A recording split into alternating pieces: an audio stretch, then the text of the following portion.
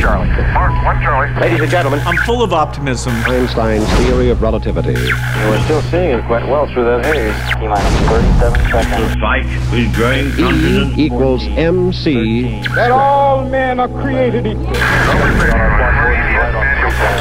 About the future innovations. And growing strength in the air. Tear down this way. Head on. Something happening coming up on station. This is Finding Your Frequency with your hosts, Jeff Spinard and Ryan Treasure. It's time to speak up, share your voice, and hear from the thought leaders. Ladies and gentlemen, welcome to another great episode of Finding Your Frequency. I am your host, Ryan Treasure, and boy, do we have a bang-up show for you guys today. I have a question for all of you listeners out there. How private do you think your lives really are? How much of your data is being taken without your knowledge and used against you for advertising on sites like Facebook and Twitter? And we all know how Google is. Google takes care of everything. They hoard it all. We live in a world now where the currency is data and not so much technology. He who holds the data holds the keys to the kingdom as it relates to certain things like advertising through multiple different means, whether we're talking about your Amazon Alexa device that's in your house. Something happened to me that was quite strange. I was talking to my wife about buying a new computer. We were sitting in the kitchen where our Amazon Alexa device is, and then as I was thinking about getting a new computer, I hopped on my phone and I jumped onto Amazon. And oddly enough, I was being shown ads for computers. And I was wondering to myself, how in the Lord did Amazon know that I was wanting a computer? And the only way I could come up with an answer was, they're always listening. You know that function on your phone where you say, okay, Google? Well, in order for that function to work, it has to always be listening. So we're going to talk about some of that data and some privacy. We've got some great guests for you guys. One of our guests today is Cliff Boyle. He's the president, chairman, and founder of Simsbury Associates, chairman and founder, Landmark Technology Partners, and president and chairman of founder of Shazzle Incorporated. And then we also have Robert McGill, who's the chief technology officer for Shazzle. Guys, welcome to the show. Thank you. Welcome. Good to be here. So, you know, as I was kind of starting the show, I was kind of positioning some questions for our audience to kind of think about, because I think that, you know, there's a lot of things that people don't know about as it relates to their data and the privacy of that data. But before we get in the weeds on that, you know, Cliff, I really want to know, you know, from you as a serial entrepreneur and owner of multiple businesses, how did you find your frequency in life and in business, and why are you doing what you do?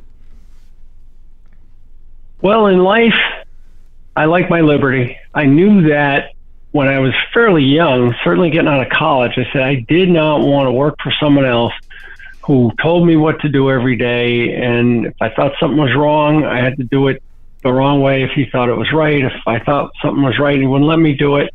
You know, I like my independence. I don't like being told what to do. So I started my own business right out of college. Now I'm looking back on a lot of my work life, and I've found my liberty has been very important. It's been important to my success. It's been important to my quality of life. And I want to try to help preserve that liberty, of course. It's been important to me, for others, including my children. I have 5 children. I understand that we need to preserve privacy to preserve liberty. We can't give all of the information about ourselves to certainly the government. We don't want to give them to Google, et cetera, either, but it's even more important not to give them to the government, because those that know everything about us can find ways to try to control us. So I started Shazzle, and the goal was to get us off the web where we were being spied on. You know, you mentioned a couple of the ways in your introduction. There are many other ways we're being spied on, and there's no way to avoid being spied on if you use the web. Yeah, and that's a scary thought. I mean, you have, you know, millions and millions of people around the globe who are on the net, you know, because, I don't know, whatever the case may be. I love Google searches, right? I mean, everybody does. I love to just look stuff up and kind of go down the rabbit hole. Wikipedia is a great resource. And but every time you go online, you're really sacrificing something as it relates to, you know, lots of different methods. I mean, I even know that every time you jump online, it's creating a log file that contains your IP address, and your IP address directly correlates to your geographic location. That's kind of scary. Well, yeah, it can relate, and for most people it does. And there's a distinction between going online and using the web. The internet can be used in some ways that are relatively safe and private. It's just the client-server configuration of the web, the World Wide Web, that protocol www, is inherently non-private. Everything that you do, everything you type in, all your data goes into a central source, usually a tech giant. And it's an easy spot for the National Security Agency or other government agencies to collect information and spy on you. So not only you're giving your data away to the tech giants, you're being spied on at the same time. And we wanted to allow people to get off the web. And what we realized was that people walk around with a computer chip almost all the time that's much more powerful than servers were, maybe even as recently as 12 years ago when we started the company. And it's in your smartphone. But we don't have architectures and applications that use our computer chips on our phones as servers. What your phone does, it has a browser. It brings you to the web and keeps you on the web, which is, of course, where Google wants you. It's where Apple wants you.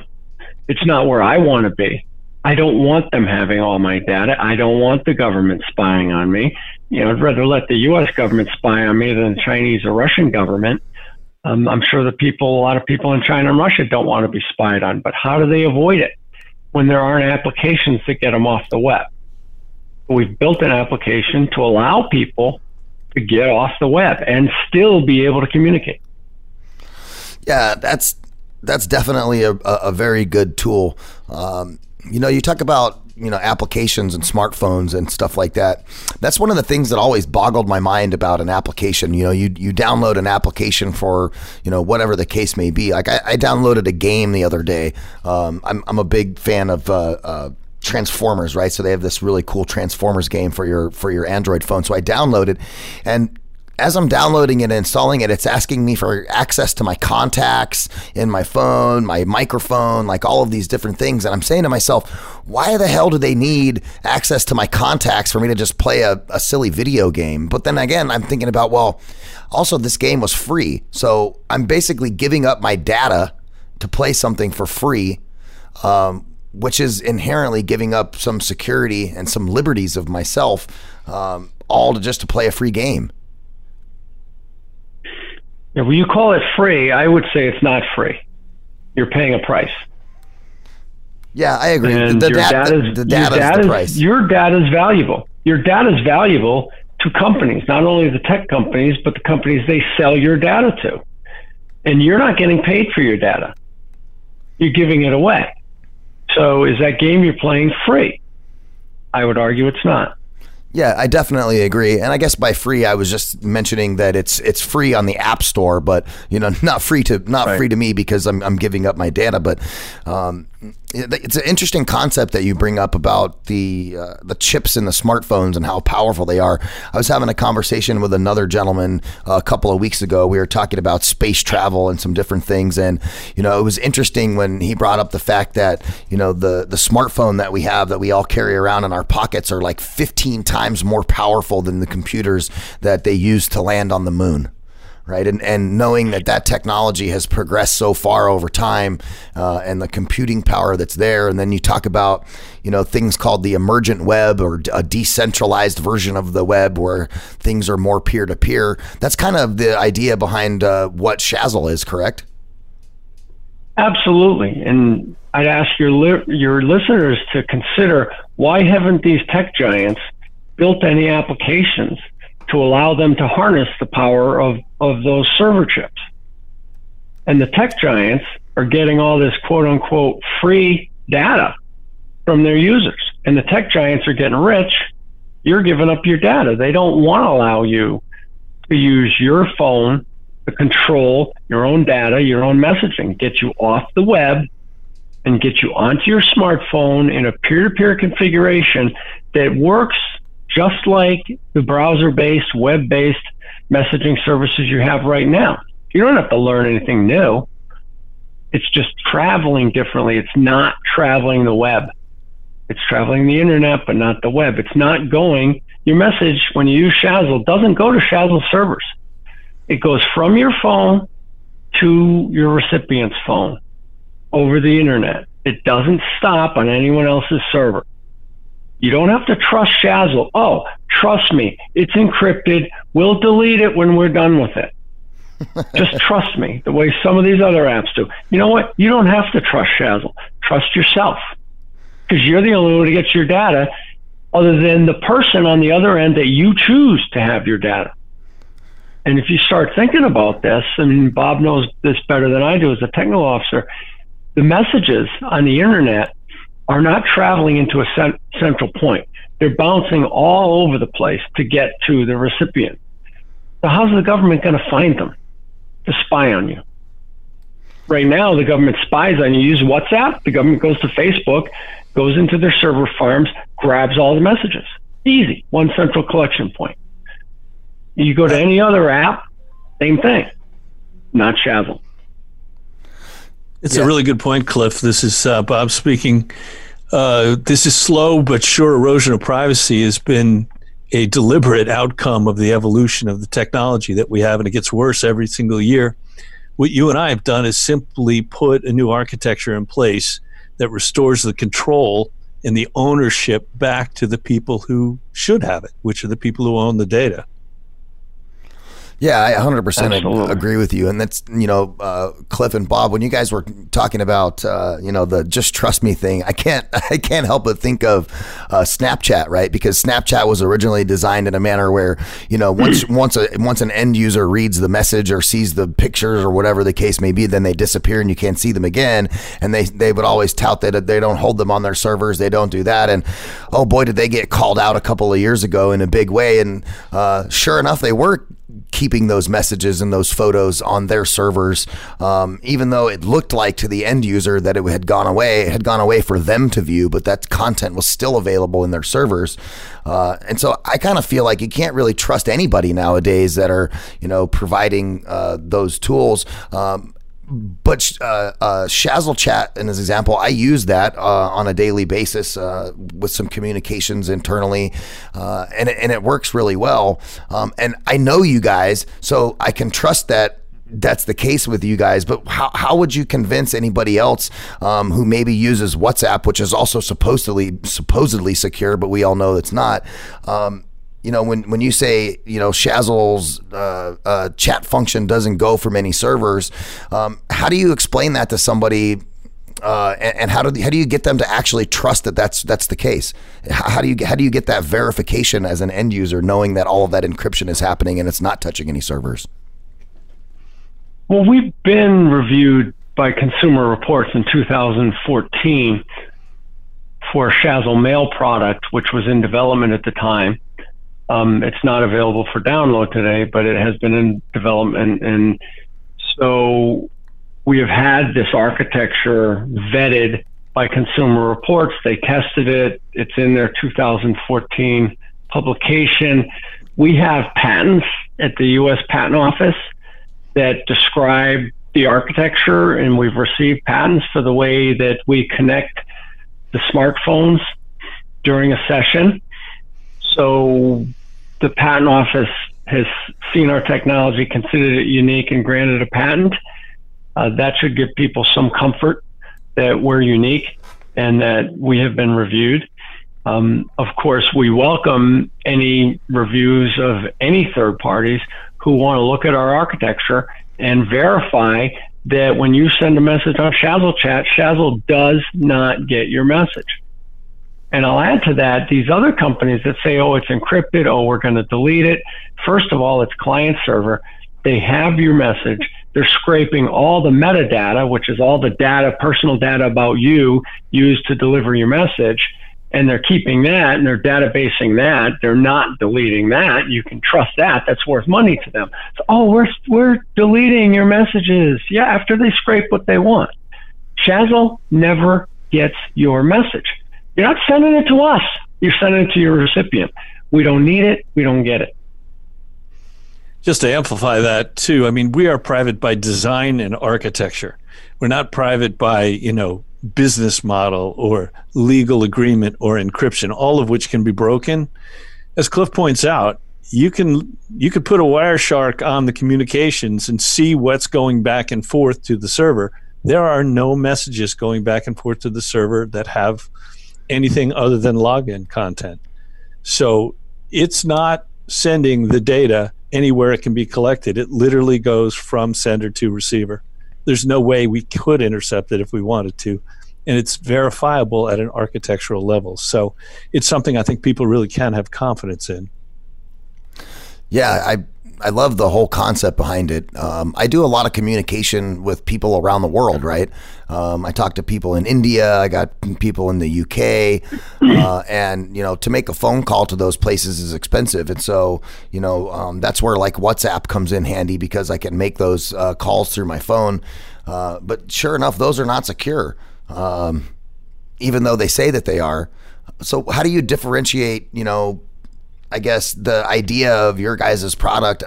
What I'm saying is, how do you get people to fall in line with understanding that your stuff is secure? Because we've been being taken advantage of for so long from the tech giants that I think people are numb to the fact that their data is being taken from them, and so when you say trust me, it's just one of those things where it's like, trust me, I'm with the government. I'm here to help your checks in the mail kind of thing, Yeah, I mean, people are waking up to the fact that a lot of what they do on the web is discoverable and not private. And once they're waking up to that, they're looking for ways to protect themselves. The first thing they often look for is something that's secure. This usually means encrypted. That might be secure, but it's not private. In other words, people know you're communicating. They just can't read what you are communicating. What Shazzle is, it's private and secure. So it's fundamentally different and fundamentally better. Nobody even knows you're talking to the other person. Forget about the fact it's also encrypted on the way. There's no central routing authority that could tap in. So it's fundamentally different. And it's what I think Cliff and I want to say here is that privacy is actually the ultimate goal. Security is nice, but security can be cracked. And as Cliff points out, there's metadata, all kinds of information about the message that is still being tracked. Our goal, and the reason that we got into this business and wanted to create something that was lasting for the world here, is to create an architecture that establishes privacy. And privacy, we think, is the ultimate good. So and I want to speak. Yeah. I want to speak to how we get people to use us, which is, I think, was part of your question. Yeah. And our goal has been, for the past dozen years, to build a better mousetrap, to build a completely new architecture, patented architecture that gives people privacy and control that they have lost. And we do need to let people know that. And one of the reasons we're doing that is your show. People that listen to your show are the type of people that are going to care. They're the type of people who get involved in making decisions about what's right for them and what's right for their future. And they are the type of people who probably don't like being spied on. They're aware, they're engaged. We need to reach out to people who are engaged so that we can explain how we're different. And we need to find some first movers who can understand the architecture and who can vet it, put a Wireshark on it, beat it up, do whatever they want, so that they then can latch on and say, hey, this is good for me and my group of friends. I want to let people know about this because we think it'll make a difference in privacy, which we need to preserve. We're also working with groups that are looking to preserve privacy through politics and law, including EFF and some others. And again, they're first movers. The goal here is to restore privacy through the architecture rather than through the laws or through the business practices or what have you. And we need to find first movers. Yeah, that makes a lot of sense.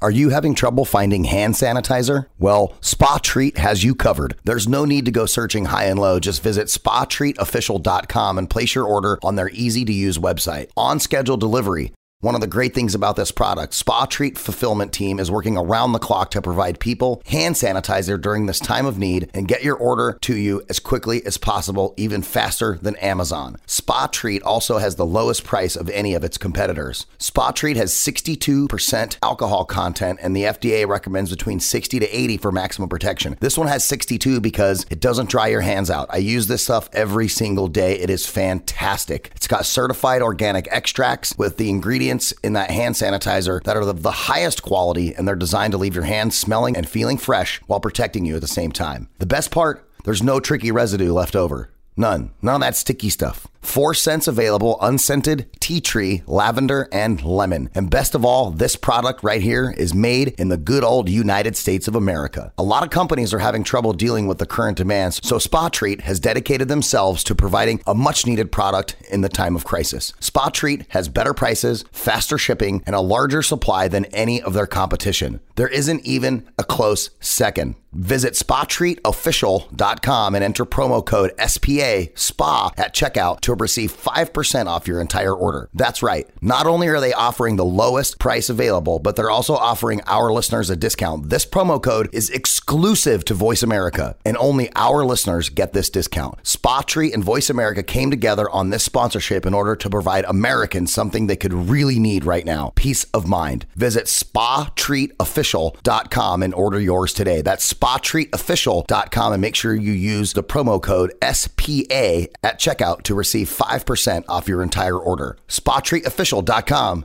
Get your awesome hand sanitizer. For my next question, I kind of wonder, at what point in your life, Cliff, did you decide like, oh, I need to build something that's more private and more secure than what we're currently using? Was there, something that happened to you? Did you get your identity stolen or something like that that really caused you to drive towards building these tools? I started doing a lot more business travel, and this is maybe 12, 13 years ago, and bring in a laptop and getting connected, and started to think about, where is this all going? And it caused me not to panic, but it caused me to realize I wasn't in control of my own information. And I like being in control. I think there's a lot of value in being in control. Because if you're not in control, you don't know what's coming around the corner. And I didn't like that feeling. So I'd say, as much as anything else, it's part of my personality. It's like, maybe I'm not a very trusting person when I need to trust third parties. I don't know. It's like, you know what? I trust people I know. I trust my friends. I've known Bob my whole life. I trust Bob. If I don't know you, why am I trusting you with everything I have? Why am I trusting you with all my business information, with all my personal communications? And so I started talking to Bob. We had another technology business together. And he first let me know, there's no alternative, which I didn't like. So I'm crazy enough to say, well, let's build an alternative. Well, and I think that's cool too, because that's also, part of the entrepreneurial spirit of America, right? People, they identify these things and they go, you know what, we can do something better. And then we have the freedom and the ability to go and do that, which is inherently a great feeling, knowing that we have the freedom to go build those tools.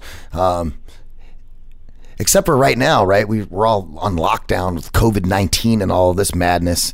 I really feel like in this particular time specifically, some of my freedoms are being infringed upon as an American with stay-at-home orders and social distance and have to wear a mask at Walmart and all that stuff.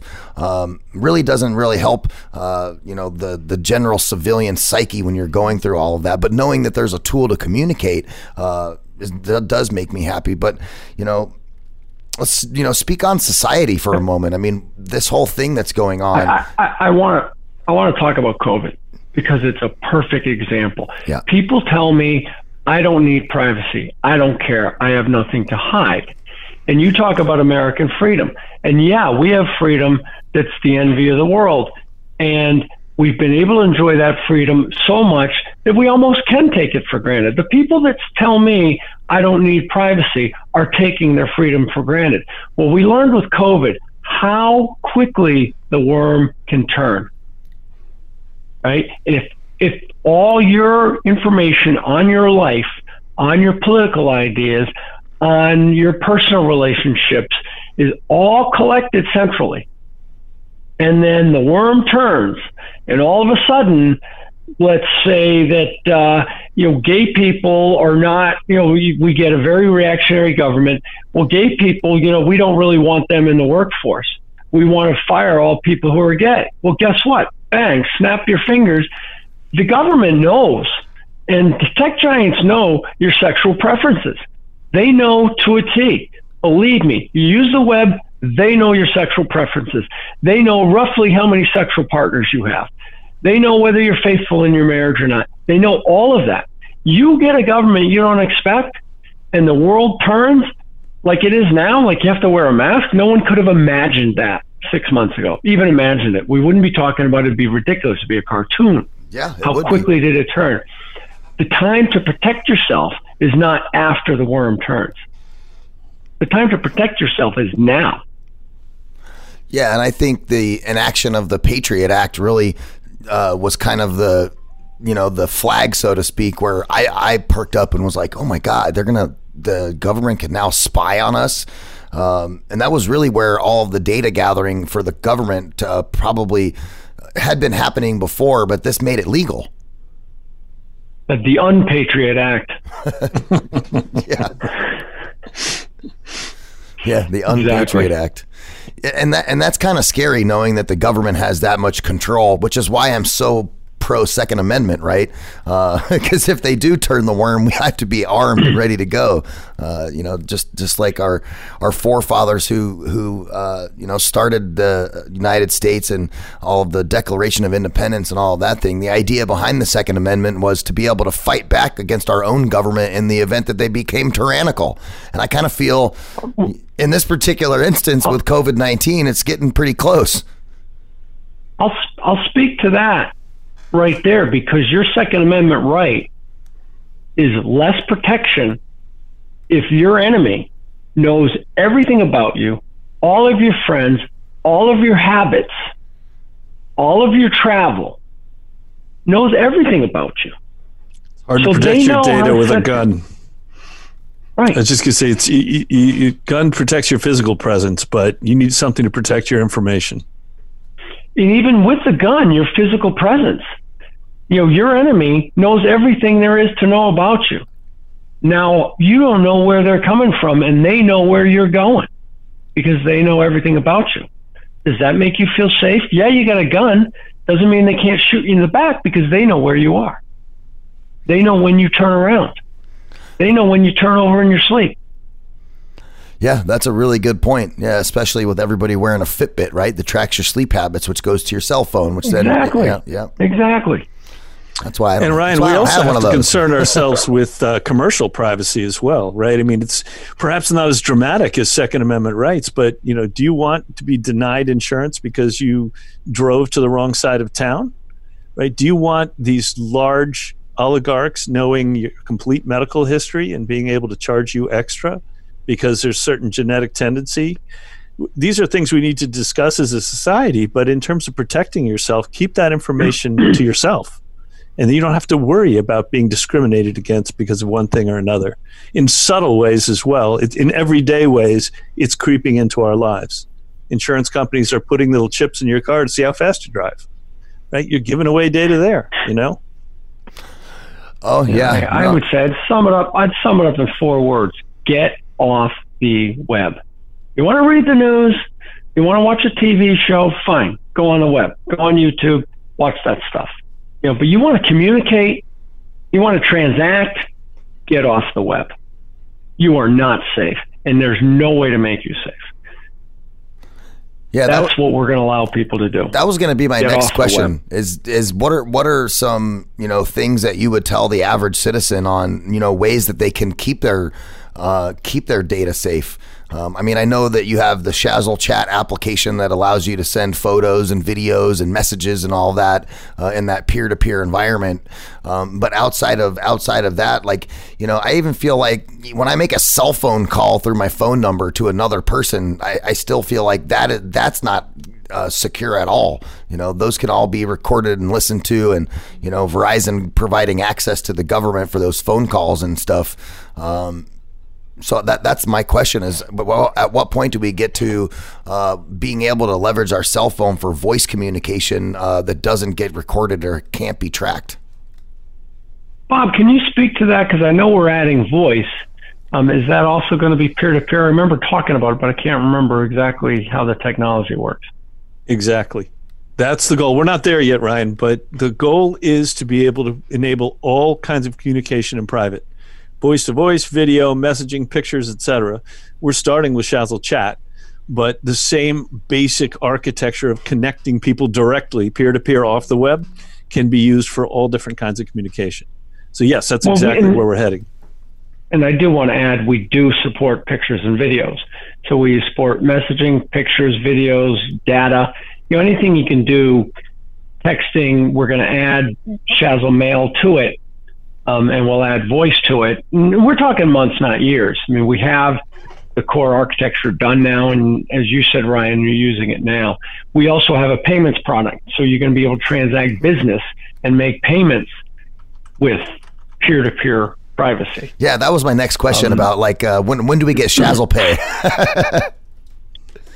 Shazzle Pay, it works now. But we have to tie it into the financial services industry, which we're working on, to actually move the money. So we've got the technology working, and we're working with merchant processors now, and we've got to layer in the banks, and that probably be, because we're dealing with banks, it'll probably be a year. Yeah, because I think a lot of might be sooner than that. I think a lot of the banks right now are using a service called Zelle, Z-E-L-L-E, which allows you to send, you know, money to somebody with their email address. But again, I don't believe that that's, you know, private. That's, you know, on the on the banks. Client server. Yeah. Client server web. Zelle is web. Get off the web. Yeah, because I do like a way to be able to transact or send money to my friends. You know, every once in a while, you know, like I send money to my mom, and so I use Zelle to send that to her. And it'd be great to have a different mechanism to be able to do that was more private and secure, because I don't need anybody knowing my banking details other than me and the bank. Right. Yeah, you might not need as much privacy as some people. You know, if you think about that. But financial privacy is also important, you know, as well as data privacy, communications privacy, voice, as you've mentioned. We can't give up, and we can't give it away. It's not free. And if we want to give it away, we should be paid for it. Yeah, I agree. It's definitely about at the tipping point here where I'm glad there's people out there in the world like you guys that are working on solutions for people, because I think there's people out there that don't even know that they need this. You know what I mean? Oh, a lot of them. And our approach is we don't need to reach everybody. We need to reach that 1/1% who understands the value of privacy and who is willing to commit 5 minutes to downloading an application, inviting some contacts, figuring out how it's going to work, and say 5 minutes. Not that it's a big deal, but you know what? 5 minutes keeps people from doing a lot of things, right? So you do have to invest a little bit of time, and only people that are keenly aware and really care probably will do it. But once they do it, they're usually the kind of people who are very widely trusted, because they're this type of people that understands things. And so other people are going to be influenced by them. And that's the way we see this thing unfolding. I cannot imagine that 10 years from now, our world's still going to be communicating via the web, because it makes no sense. I don't know if they'll be using Shazzle, but I think they will, because we have a patent. So they're probably going to have to use this. But they're going to use something like this. I mean, maybe someone comes up with a different idea that's not ours and not patented, and it may be something else, but it's nonsense to use the web when you don't have to. It made all the sense in the world 25 years ago. The only way to communicate, and it was better than licking a stamp, right? Because licking a stamp took forever. I mean, I'm old enough that I remember those days. You send a business letter, you wait 4 days, maybe you get an answer. No one would wait that long today, right? The web was great. It's still great for broadcast. If you want to broadcast an article to 1 million people, you stick it on a server, 1 million people come to the server and get it. You don't need to do that when you want to send a message to your mom. You don't need to let 1 million people see your message to your mom, which is what the web in theory does. Yeah, I was having a dumb architecture. Yeah, I was having a conversation with a guy named J. Paul Duplantis, emergentweb.org. And one of the things that he was talking about was decentralizing the entire internet and making everything peer-to-peer. And so I really like the concept of that idea. And so you guys are, further etching it in stone with your products and services with Shazzle that, that's kind of the way that a lot of things are trending. Tell the listeners, where can they find out more about Shazzle products and all that stuff? Well, they can go to Shazzle.com or ShazzleChat.com and find it there. They can find it in the Android Play Store. We should be in iOS, perhaps at the end of May. It might be the end of July. Apple has made it more difficult to launch a peer-to-peer app. They are very much interested in controlling their users, and they don't want you to use your phone as a server. They want you to use Apple servers, right? We have a workaround, and we will launch, but I would caution iOS users that Apple does not want you to have privacy. You think you own the phone, but they control the use of your phone. We know that because we're building applications for their phones. They own the right to use your phone. You don't. You just pay for it. That's a scary thought. That's just scary. And for me, I had always stayed away from Apple products. If you own Apple stock, it's a good deal, right? But if you paid money for that phone, you can't download any application you choose to on your Apple phone. You can't, this is a cool app, I want to use it. You need Apple's permission. Yeah, that's one of the things that always drove me nuts. Number one, I don't like Apple just because they are extremely overpriced. So that's one of the reasons I have stayed away from Apple. And then for me, as a broadcaster and as a content creator, from the video and audio perspective, I can build a PC that can annihilate what a Mac can do for half the price. And so that's how I had always looked at, the Mac versus PC kind of world. Never really thinking about it from that perspective, though. But you're right. Even when you're on your iPhone, you can't download an application without first signing into the Play Store or into their store. Whereas I know with Android, I don't have to sign in to go download an application. I can just go download any application I want without signing in. So there's some inherent differences between those devices. Absolutely. And I've said before that I like to be in control. I see value in being in control because I don't want to trust people I don't know. And Apple does not give you control. It's one thing to pay extra for a product, but after you've paid for them, you don't control the product. They do. That's just scary. I don't like that. No, I don't like it either. Yeah. Bob, what's your take on that? Use their products. Hey, Bob, what's your take on that? I know you're the chief technology officer. What's your take on the Apple iOS? They have a walled garden.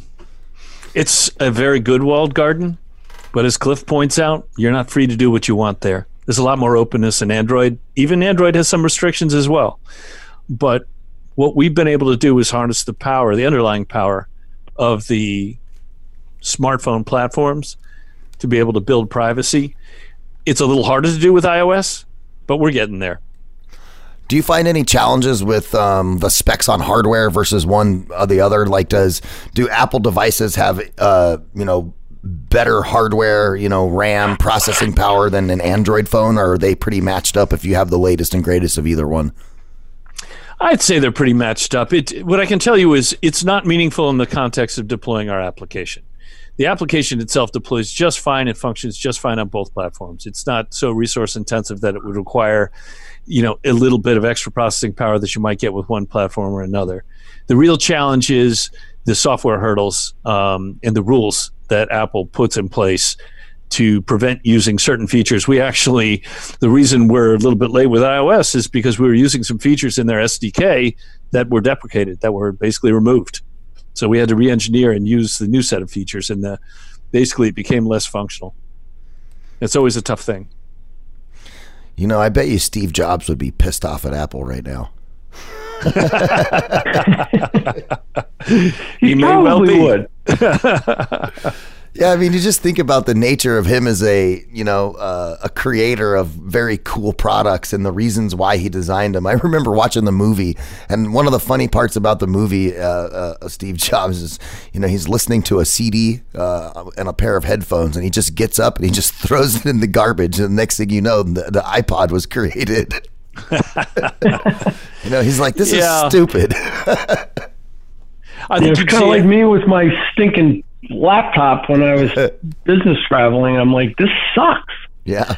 I want to go back to one thing when we talked about other products that we're developing. We have a patent on a method of handling a private social network where you actually serve your own content, and the Facebooks of the world don't have your content. It's the same thing with Shazzle Chat. If you put a picture on your page through Shazzle Social Network, which again isn't available yet, but we do have a patent on our method, and you decide later, hey, I'm going to take that down, it's down. It doesn't exist anywhere. You send something to Facebook, they own that picture. They own the rights to use your picture. They don't even not just to own the rights to the picture. Facebook is a feeding ground for facial recognition software for the NSA and other government programs, and that's been highlighted so far. You know what the scariest thing for me, I don't know if you guys watched this on the news, you probably did, but I remember when Mark Zuckerberg was talking to the Senate, right, and they're asking him all these questions about how their platform works, and in my brain I'm going, these senators are so old and so out of touch, they don't even have the right questions to ask him. Right, and I'm about privacy and how they're using the data. They don't even understand how the internet works to a T to be able to come up with questions to even challenge Mark Zuckerberg. It was the most painful thing for me to watch when that hearing was going on. I'm going, why are you asking these questions? These are really dumb. Yeah, well, that's Washington D.C. So. As you mentioned earlier, one good thing about America is we do have enough freedom now, and we're able to innovate, and we have the creativity. You mentioned Steve Jobs, who certainly did a great thing for all of us at the start, and a great thing for this country. But maybe it got a little too ossified. Maybe it's gotten a little too hardened. Maybe, unfortunately, we lost him, right? But we got to get back to that. We got to get back to having control, allowing innovation, preserving the freedom that is slowly being eroded. And do you think Jobs would have eroded freedom like this? Maybe not, because he wasn't that type of guy. But that's where we are right now. We got these tech giants, they're feeding off your data, you're giving up your data for free, they're making the money, and they want more and more and more and more. You're feeding the beast. You're feeding the beast with the Patriot Act, you're feeding the beast of the tech giants. Well, I don't want to feed the beast. And we've invested millions and millions of dollars over 12 years because we had it, because it's important to me. You got to leave a legacy somewhere in your life. My kids are going to be fine. This is Bill Gates can go out there and cure malaria and all these other things. This is my nonprofit. I mean, we're giving away Shazzle. You don't have to pay for it. And we're giving it away, and we're not getting your data. So we're really giving it away. See, I had to let the crowd loose on that one, Cliff, because round of applause to you guys and what you're doing. Seriously, it's an amazing tool. I really love where your guys' brains are, where your head is at, where you're looking, the direction that you're going. And I appreciate like-minded individuals in the space in digital that are really looking out for the best interests of our common man. So Cliff, Bob, thank you guys for what you're doing with Shazzle. Again, you guys, I urge you to go to shazzle.com, shazzlechat.com. Also, go check out the different features. I'm using Shazzle right now.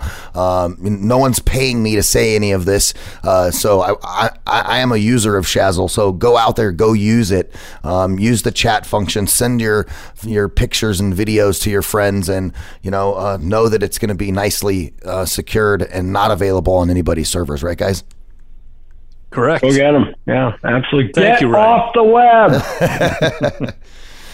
Cliff, Bob, thank you guys for joining me on Finding Your Frequency. Ladies and gentlemen, again, go check out the website, shazzlechat.com. Make sure you come back to the Variety Channel right here on voiceamerica.com every week as we bring you guys great interviews right here on Finding Your Frequency.